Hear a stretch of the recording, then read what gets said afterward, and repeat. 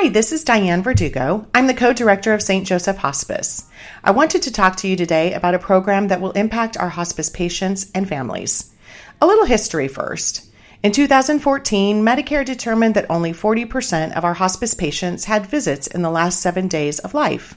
Ultimately, less visits meant less attention to hospice patients and families, which had a negative impact on their goal of a peaceful end of life. So with this data, Medicare added an incentive for all hospices to increase reimbursement for the frequency of multidisciplinary visits in the last 7 days of life to ensure that the patient and family have adequate attention to their symptoms, as well as emotional and spiritual support.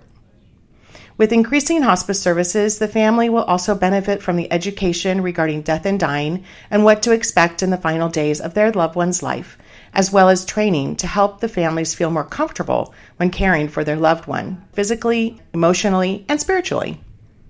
We will be rolling out a hospice-wide educational program within the next few weeks that will go into more details and will provide discipline-specific training that will focus on providing meaningful and focused visits during our patients' final days of life.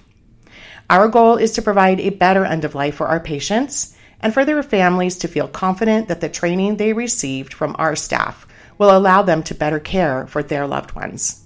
Stay tuned for dates and times of when this training will be coming to you. Have a great day.